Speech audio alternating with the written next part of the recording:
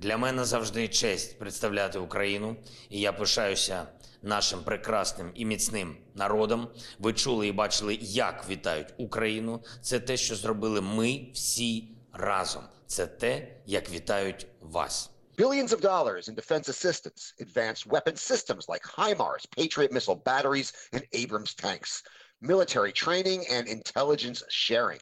The West's support for Ukraine has certainly been impressive, and it's also been expensive, which is leading some in Washington and elsewhere to question the wisdom of continuing to provide Ukraine with such robust assistance and to argue for a quick negotiated settlement, one that would certainly involve Ukraine ceding territory to Russia. But far from being a handout, Western assistance to Ukraine is actually an investment in the national security of the United States and its allies. And today, we're going to look at a recently published report that argues just that and does so very convincingly. So stick around. Hello from my makeshift home studio in Washington, D.C.'s funky Adams Morgan neighborhood, and welcome to the Power Vertical Podcast, which is produced by the University of Texas Arlington's McDowell Center for Global Studies in partnership with the Atlantic Council. I'm your host. My name is Brian Whitmore. I'm an assistant professor of praxis at the McDowell Center and a non-resident senior fellow at the Atlantic Council's Eurasia Center. And joining me from Dallas, Texas, is the one and only David Kramer, who served as Assistant Secretary of State for Democracy, Human Rights, and Labor in the administration of former U.S. President George W. Bush. David also served as Deputy Assistant Secretary of State for European and Eurasian Affairs, where he worked on Belarus, Moldova, Russia, and Ukraine. These days, David serves as Executive Director of the George W. Bush Institute in Dallas. David's also the author of a recently published report, Supporting Ukraine, Why It's Vital to U.S. National Security Interests, which we will be discussing today. Welcome back to The Vertical, David, and congratulations on an excellent and very timely report. Appreciate that very much, Brian. Great to be with you in Kostya. Glad to have you. And also joining us is Kostya from across the Atlantic in Lithuania's wonderful capital city, Vilnius, my old friend Konstantin Eggert, a columnist on Russian affairs for Deutsche Welle and the former director of the BBC's Russian service. Welcome back, Kostya. It's great to see you again. Hello, Brian. Hello, David. So, David, your new report couldn't have come at a better time, as support for Ukraine is still strong, but it seems to be slipping a bit.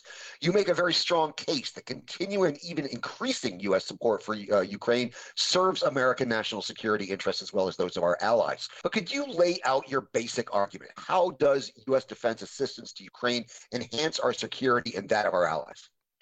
Well, let me just start by saying, Brian, that there was a recent Gallup poll that showed there's still strong support in the United States for assisting Ukraine. I think it was 65% favor continuing U.S. assistance so that Ukraine can win this war. So there has been some ebbing of support on the Republican side, no question about it. But overall, I would say there's still strong support, and there's still strong support in Europe. The question is whether our political leaders will continue to maintain their decisiveness and readiness to support Ukraine. The recent decision on providing tanks, I think, was a positive sign that there's so much more that needs to be done, including now the discussion about F-16s. Look, the reason is what is happening in Ukraine has global implications. It's not just a fight for Ukraine, as vital and important as that is.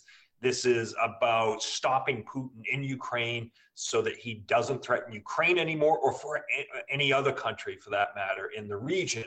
And the Ukrainians are the ones who are doing the fighting. President Xi in China is watching how we respond to this. And if we are able to maintain the alliance, maintain the security and the sanctions regime, and maintain the military assistance to Ukraine, the hope is that President Xi might think twice before he might move against Taiwan. So this has huge implications. It is in our national security interest to help Ukraine. It's the right thing to do, and we need to help Ukraine, again, not just defend itself, but win. And win means driving every single Russian occupying and invading force from Ukrainian territory. And I'm sorry to say it has to be said, including Crimea. Yeah, no, I think what a lot of people don't get is really we're deciding the future security map of Europe right here. I mean, we're heading into this era of competition with Russia. Where are the lines going to be drawn? As you rightly point out, Brian, if those who are calling for negotiations are going to have Ukrainians make a compromise, then we're talking about sacrificing Ukraine's sovereignty and territorial integrity. Right. We're asking Ukrainians who do not support any territorial compromises in exchange for a ceasefire to succumb to that, to capitulate. And that will only embolden and reinforce not just Putin, but Xi and everybody else who has their eyes on other countries' territory or natural resources, whatever the case may be. And so it is incredibly important that we support restoring the entire integrity of Ukraine's borders and land so that they get everything back. And the abuses that Crimean Tatars and others in particular have been enduring since the Russian illegal annexation in 2014 come to an end. Yeah, no, and as I've argued before, this is going to reverberate across the former Soviet space. It's going to reverberate in Belarus. It's going to reverberate in Georgia, Armenia, Moldova. I mean, again, we may be looking, as I like to say, at a 1989 moment here if Ukraine is victorious. Kostya, how does this look at this point from Europe? Is there an understanding that supporting Ukraine enhances European security? I mean, I know the Baltic states and the Poles and the Eastern European countries who have, undergone the pleasures of Russian occupation, they know what's at stake. But as you go farther west, it gets a little bit more wobbly, both in terms of governments and public opinion. So what's the picture look like in Europe right now? You see, first, before I answer a question, I would like to take a small issue with what you said about competition with Russia. Okay, I think that having seen what Russia did in Ukraine, we may be talking about containing Russia, maybe talking about winning against Russia, maybe talking about changing the regime in Russia. But I don't think competing with Russia in the full sense of the word, that probably belongs to something like a few years ago. But it was a poor choice of words. What I mean is we're moving into a Cold War style situation. Yes, where Russia in the West are in conflict. Yeah, I think it's fair to say that the West will compete with China. With Russia, much less so. I think that Putin has committed a fatal mistake by moving into Ukraine on the 24th of February. Answering your question, it is interesting. It's quite a patchwork today in the EU. It's not exactly East versus West.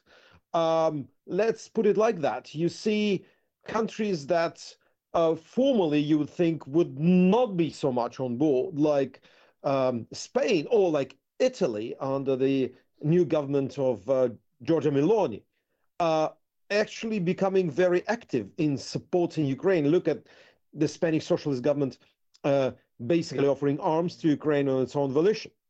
I think the problem still lies, and by the way, another thing which needs to be mentioned, Bulgaria, which seems to be finally waking up from its very long slumber in, forgive me the comparison, one bed with the Russian intelligence, and starting to move against malicious, poisonous Russian influence there. But I think that, on the other hand, you still have problems with Berlin. You still have problems to some extent with Paris. You still have countries like Belgium, which are much less enthusiastic about helping Ukraine. I mean, just a day or two ago, I spoke to a German diplomat who said, you know what, in the end, even after the Leopards, after all the stuff that happened, there is still this thought deep down among most politicians in Berlin that eventually Putin will want compromise, will want some kind of deal.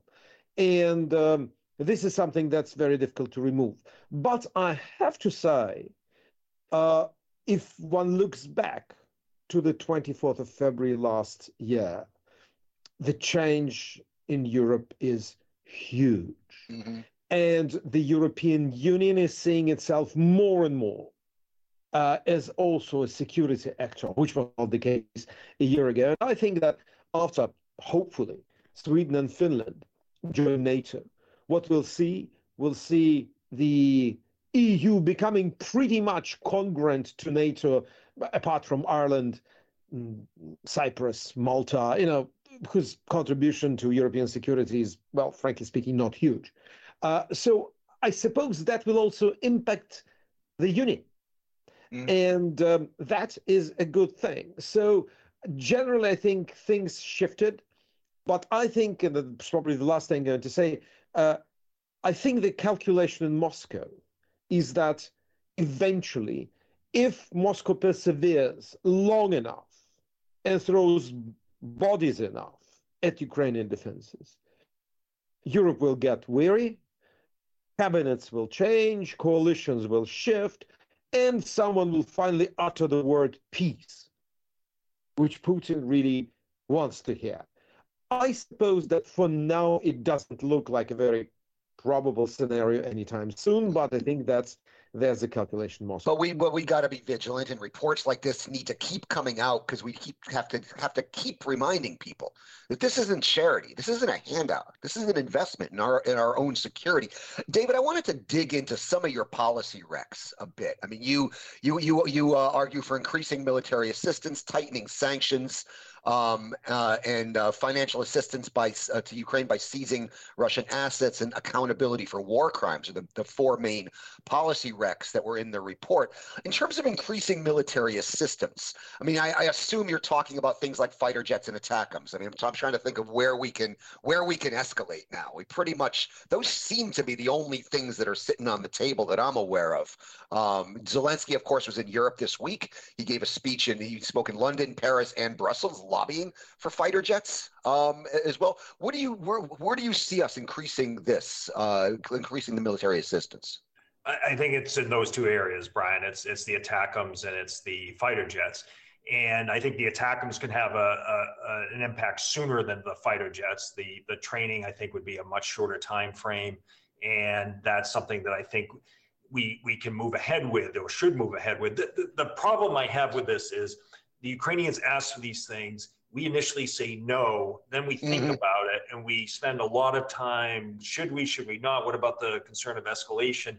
And then we wind up giving them what they've asked for. I wish we would just cut out that middle phase. And when the Ukrainians ask for these things, it's not an automatic yes, but these things clearly would have a positive impact on their ability to fight this war and to win. And that, again, it comes out, the three of us have talked about this many times before. It is changing our mindset so that it isn't just sticking with the Ukrainians as long as it takes, well-intentioned though that phrase is, and it isn't just helping them defend themselves. Again, well-intentioned as that phrase is, it is to help them win. And there's a big difference in how we approach these things and the assistance for Ukraine and what is needed.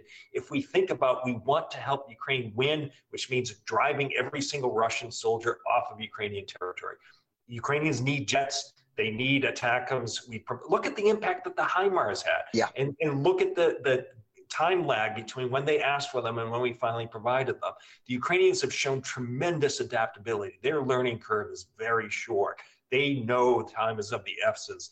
Every day we don't move forward, every day we drag our feet on decision making is incredibly costly for innocent Ukrainians. Yeah, and this is a dangerous time right now. I mean, the Russians are mounting a pretty fierce offensive in the east. My understanding is the Ukrainians are going to launch a counteroffensive in the springtime. Kostya, anything to add to this on the issue of increasing military assistance?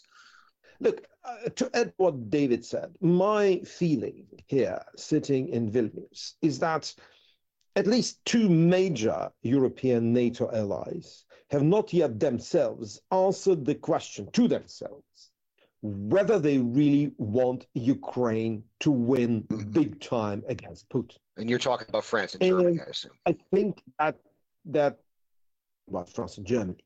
And I think that as long as there are doubts about it, as long as there is kind of this open-ended attitude to arms supplies, we are going to have problems, and Putin will be encouraged.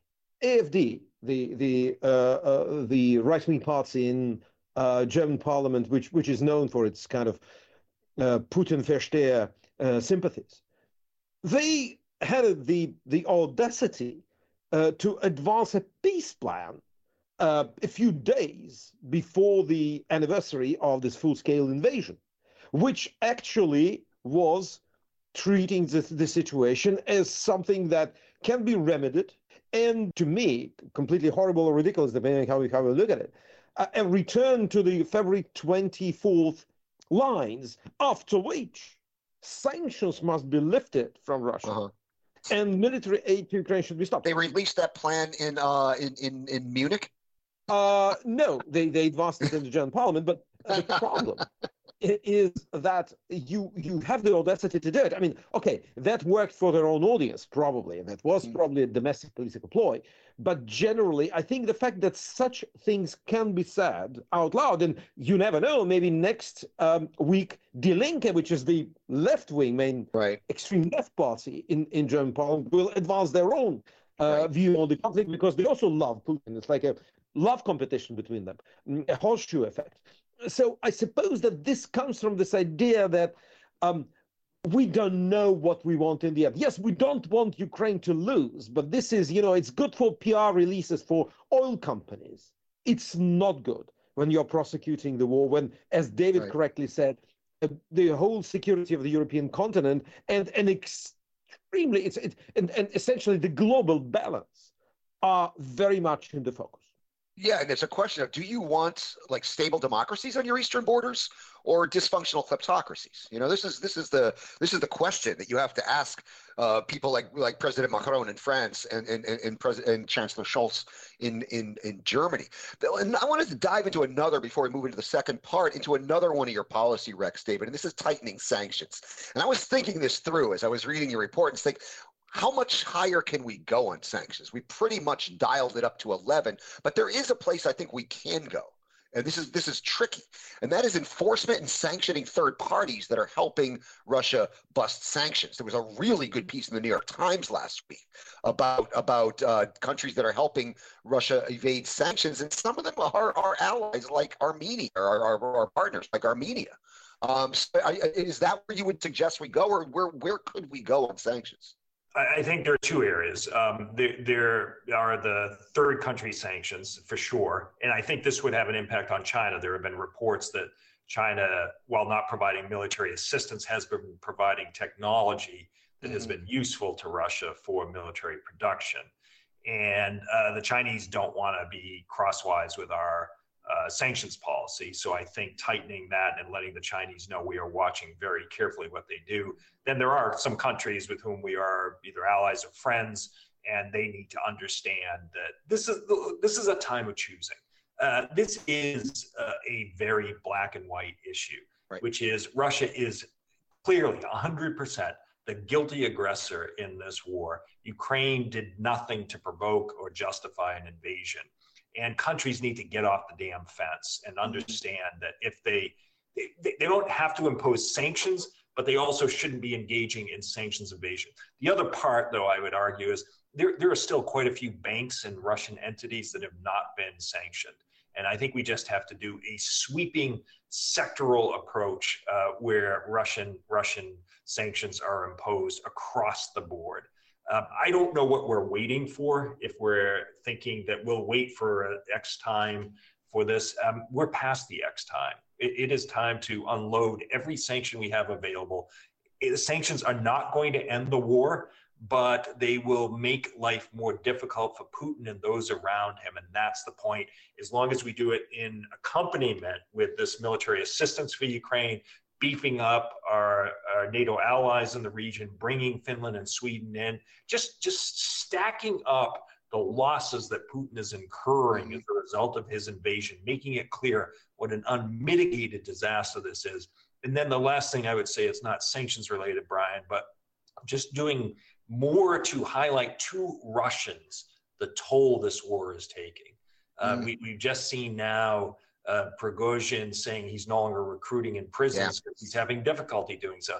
The word is getting around. And I think there are a lot of Russians who would rather live than be thrown into the battle as cannon fodder.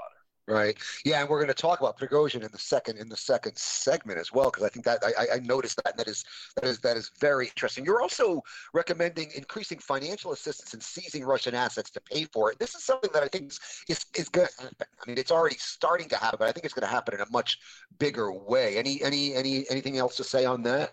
No, the only thing I would say is for those who wring their hands about, well, if we seize Russian hard currency reserves, then China might pull its funds out of the United States and so on. My reaction to that, and I don't mean to sound glib, is if China invades Taiwan, we should seize China's assets too. We can't let countries who park their assets in our financial institutions, buying our bonds or debt or whatever, think they get a free pass. There are going to be huge consequences for countries and leaders who do what Putin has done to Ukraine. Right. And so to me, it would be unconscionable to return this money when Ukraine needs all these funds and more to pay for its reconstruction. Yeah, I mean, this is very, very doable. I mean, you'd have to kind of cross a lot of legal T's and dot a lot of legal I's in order to do it right. But I had Josh Rudolph on the program a few weeks back, former Treasury Department official in the Obama administration. He says, yeah, this is doable. We just got to make sure we do it within the framework of the law. But it's very doable. Any thoughts on this, Costa, before we shift gears into the second half? Well, I think that it is doable. I think that it will be painful. I think that maybe the long-term effects of working with especially the Chinese and the Indians and the South Africans and the Brazilians on not helping Russia will be felt sharper in Moscow than if, I mean, let's say something like Raiffeisenbank is sanctioned, although that's, by the way, one of the glaring examples of something that's not sanctioned yet. Well, it's technically an Austrian bank. I do think the importance here, very briefly, is that such actors like India, like China, especially India, by the way, which is somehow is solidaire with the democracies when it suits it, and is suddenly very much a realist power when it doesn't. I think they have to learn something from this war. And I suppose that especially the Biden administration and the European Union, which is pretty wobbly on that, have to really go not even an extra mile, but start walking this mile. Right. Should we get tough with the Armenians? Because the Armenians are helping the Russians bust sanctions, and the Armenians are a U.S. partner. There's a large Armenian diaspora in the U.S. Look, we should speak.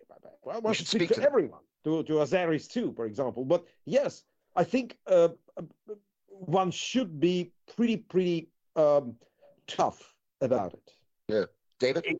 Just real quick, Brian, I know you want to move on in the next segment, but we also need to be much tougher with the Georgians. Mm-hmm. The Georgians' relationship with, let me be clear, the Georgian government's relationship with the government in Ukraine is deteriorating. Yep. The Ukrainians withdrew their ambassador. There's the issue of Saakashvili. President Zelensky and the Ukrainian Rada have called for his release and return to Ukraine. Meanwhile, the Georgian government is buddying up to Moscow. And there aren't many countries that are moving in that direction, worsening relations with Ukraine while improving relations with Russia. That would kind of put them in the category of Iran, North Korea, Lukashenko, and Belarus. That's not good company for the Georgian government to be in. Yeah, no, David, you and I have been calling for sanctions on Ivanishvili for a long time, even before this war. No, I would definitely advocate getting tough with the Georgians, and I don't think that would resonate badly with the Georgian people, quite frankly, because the Georgian people are with us. Absolutely right, and just two real quick points to add on that. No one is talking about dragging Georgia into this war. The last thing anyone wants is a widening of the war that would include Georgia. So you hear this from Georgian Dream officials. It is utter nonsense. The other thing is we're also not pressuring the Georgians to impose sanctions. Moldova has not imposed sanctions. There are some countries in the region that simply aren't in a position to do so, and we can be flexible enough to accommodate that. Yeah, and we're seeing some instability, and well, not instability, but the prime minister of Moldova just resigned, which is concerning. On that note, we'll shift gears. In a few moments, we will continue our discussion and look at some of the power struggles inside the Russian elite over the war and what they may portend. I'd like to remind you are listening to the Power Vertical podcast, which is produced by the University of Texas Arlington's McDowell Center for Global Studies in partnership with the Atlantic Council. I'm your host. My name is Brian Whitmore. I'm an assistant professor of practice at the UK McDowell Center and a non-resident senior Senior Fellow at the Atlantic Council's Eurasia Center. Joining me from Dallas, Texas is the one and only David Kramer, who served as Assistant Secretary of State for Democracy, Human Rights, and Labor in the administration of President George W. Bush. These days, David serves as Executive Director of the George W. Bush Institute in Dallas. And joining us from across the Atlantic in Lithuania's wonderful capital city, Vilnius, is my old friend Konstantin Eggert, a columnist on Russian affairs for Deutsche Welle and the former director of the BBC's Russian service. I'd also like to remind you can subscribe to the Power Vertical podcast on Apple Podcasts, Google Podcasts, Stitcher, Spotify, SoundCloud, and TuneIn. You can also access the podcast, read the Power Vertical blog, and access all Power Vertical products at powervertical.org. And for now, you can still follow us on the Twitter at Power Vertical. Я пишаюся українською сміливістю, я пишаюся українською незламністю, я пишаюся українською результативністю, я пишаюся вами усіма, хто воює і працює заради нашої держави, хто підтримує фронт і державу. Дякую усім вам. So the Wagner Group announced this week, as David pointed out in the first section, that it will stop recruiting mercenaries to fight in Ukraine from Russian prisons, something they have been doing since the summer. The announcement comes amid a apparent power struggle between Yevgeny Prigozhin, the oligarch who finances Wagner, and the Russian Defense Ministry. As we discussed in this podcast a couple weeks back, Prigozhin has allied himself with Chechen leader Ramzan Kadyrov, Konstantin Malafeyev, and Alexander Dugin against Sergei Shoigu, the defense minister, and Valery Gerasimov, the general chief of staff. Kostya, I know you keep a close eye on Russian internal dynamics. How significant do you see this apparent rift between Prigozhin on the one hand and those he's allied himself with, like Kadyrov, Malafeyev, and Dugin, and on the other hand, Sergei Shoigu and the defense ministry? And also, I mean, what is Putin's appointment of Valery Gerasimov as commander of the Ukraine invasion, and Prigozhin's recent announcement that he's going to stop recruiting from prisons? What does this tell us about where Russian strategy is at this point? Well, I don't think there's strategy there. And frankly speaking, even if I had 10 eyes and kept them all on the internal dynamics in Moscow, I wouldn't have seen much, just like everyone else, because it's so opaque and so treacherous in many ways that any kind of conclusions are usually premature and are usually already dated by the time they're declared premature. But I think that what we probably see is Gerasimov consolidating his hold on the operation, because it's clear he's been appointed by Putin, and when you appoint your chief of general staff to run the show, it means essentially you run out of generals, and that means that it's make or break for the general in question, which means Gerasimov. Everyone expected him to do some kind of, as the Germans would say, Wunderschlacht, some magic battle that will solve it for Putin. Of course, he knows that's impossible. And of course, he knows the fate of previous commanders. So it seems like he's proceeding very cautiously. And I would be surprised, Brian, if he did not ask Putin for some sort of definitive powers in deciding who does what there. Frankly, I wouldn't overestimate Prigozhin's powers, because in the end, all these mercenaries, all these criminals that he recruited, on logistics, on deployment, they all depended in the end on the Russian army. It's not like a completely separate exercise. So I think the army has the levers, and I suppose that maybe Gerasimov said, put it on hold, I just want to sort it out. I want to see what kind of forces I have at my disposal. I want to see what I'm going to do, because it seems like the general understanding in Moscow, and that is one thing that's easy to figure out, is that Russia has numerical advantage. And with the population still largely, if not supportive, then indifferent to the war. And quite a lot of people still saying, okay, well, you've been called up, you have to go to the front. Putin counts on his ability to throw more and more and more forces at the Ukrainians, and in the end, just wear them down. You have 140 million country on the one side of the dividing line, and one that's probably 30 plus 40, today. 40, I think, is 40. Well, 40, but you have to count in the refugees. So Right. anyway, even if it's 40, it's much fewer people to fight. Yes, Ukrainians are better motivated. They are better armed, but still the numerical advantage is huge. And I think Putin's going to use it. And, you know, while everyone is expecting some kind of major offensive, look, I'm not a military analyst, but I'd say that, let's say 24th of February is not the date Putin wants to celebrate with the new offensive. It wasn't exactly a very glorious day for him. So probably they're going to buy their time, and probably they're going to invent something more outrageous and more dangerous for Ukraine. I would still say they will.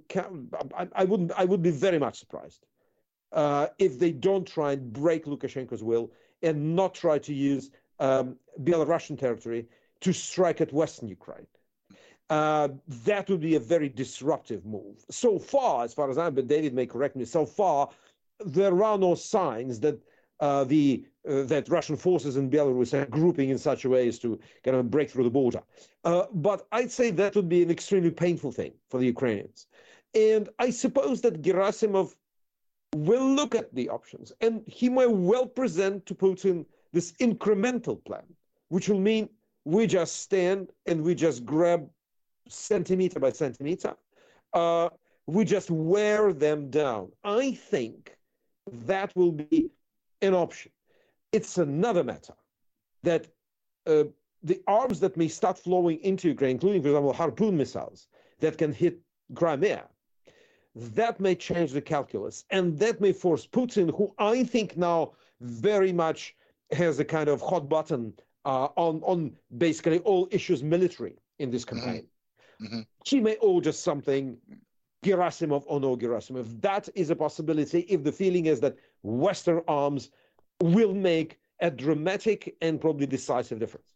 I'm watching the clock, David. I know you got to run soon, but I wanted to come to you with these splits we're seeing in the Russian elite between, again, Prigozhin on one side, allied with Kadyrov, Malafeyev, and Dugin against Shoigu and the defense ministry on the other side. That's just one rift we're seeing. We're seeing other rifts as well. Can the U.S. and the allies exploit these rifts? And if so, how? I don't think, to be honest, that we would be very effective in trying to exploit these rifts. My recommendation would be for us to focus on helping Ukraine win. And however those rifts play out as a result of that approach, I think that's the way to go. And so I think just focus on helping Ukraine win. We on the one hand, we have the greatest influence over Russia's internal situation than we've had since the breakup of the Soviet Union. How can we do that? By helping Ukraine win. Mm-hmm. And a Ukrainian win means a Russian defeat, and that could have tremendous reverberations inside Russia. I don't think beyond that, though, we will have much control or say in how all that plays out. So let's just focus on helping Ukraine win. All right. Watching this and thinking, are there ways we can kind of weaken Russia's resolve from our end? And that's highlight the losses that Russian forces are suffering. I mean, Kostya mentioned rightly that the sending just flooding the transom with Russian soldiers, and people make the comparison to the Soviet resistance to the Nazi invading forces. The huge difference, of course, among many, is that the Nazis invaded the Soviet Union. Right. In this case, it's the Russians who have invaded Ukraine. And so back in the 1940s, Soviet citizens were defending their land, their lives. In this case, they're trying to destroy Ukrainian land and kill Ukrainians. And a lot of the Russians who are doing this have no idea why they're being sent. And I think that's why you're likely seeing these reports about no more prison recruitment. Word is getting around. Keep helping Ukraine inflict as much damage to Russian forces as possible. Give them the means to fight and win. And if we do that, then we'll see what happens inside Russia itself. All right, from your lips to God's ears. And on that note, that's a good way to wrap it up because I'm watching the clock. I realize David's got an appointment coming up, so I'm not going to make us go overtime. I'd like to remind you, you have been listening to the Power Vertical Podcast, which is produced by the University of Texas Arlington's McDowell Center for Global Studies in partnership with the Atlantic Council. I'm your host. My name is Brian Whitmore. I'm an assistant professor of practice at the UK McDowell Center and a non-resident senior fellow at the Atlantic Council's Eurasia Center. And joining us from Dallas, Texas has been the one and only David Kramer, who served as Assistant Secretary of State for Democracy, Human Rights, and Labor in the administration of former U.S. President George W. Bush. These days, David serves as Executive Director of the George W. Bush Institute in Dallas and is the author of the report, Why Supporting Ukraine is in U.S. Interests, which I will share in the show notes with you. Also joining us from across the Atlantic in Lithuania's wonderful capital city, Vilnius, has been my old friend Konstantin Eggert, a columnist on Russian affairs for Deutsche Welle and the former director of the BBC's Russian service. Thanks for an enlightening discussion and for making us all a lot smarter. Always a pleasure. Thanks. Thanks. And I'd also like to thank our awesome production team in Arlington, Texas. Lance League is in the virtual control room. He keeps all the lights on and all the complicated machines well-oiled and in working order throughout our discussion. And Zachary Bell handles our all-important post-production duties, cleaning up my many, many messes and making us all sound a lot better than we do in real life. I'd also like to remind you, you can subscribe to Power Vertical Podcast on iTunes, Google Podcasts, Stitcher, Spotify, SoundCloud, and TuneIn. You can also access the podcast, read the Power Vertical blog, and access all Power Vertical products at powervertical.org. And you can still follow us on the Twitter at Power Vertical. Join us again next week. And until then, I leave you with the ambient sound mix that's been prepared by our production team.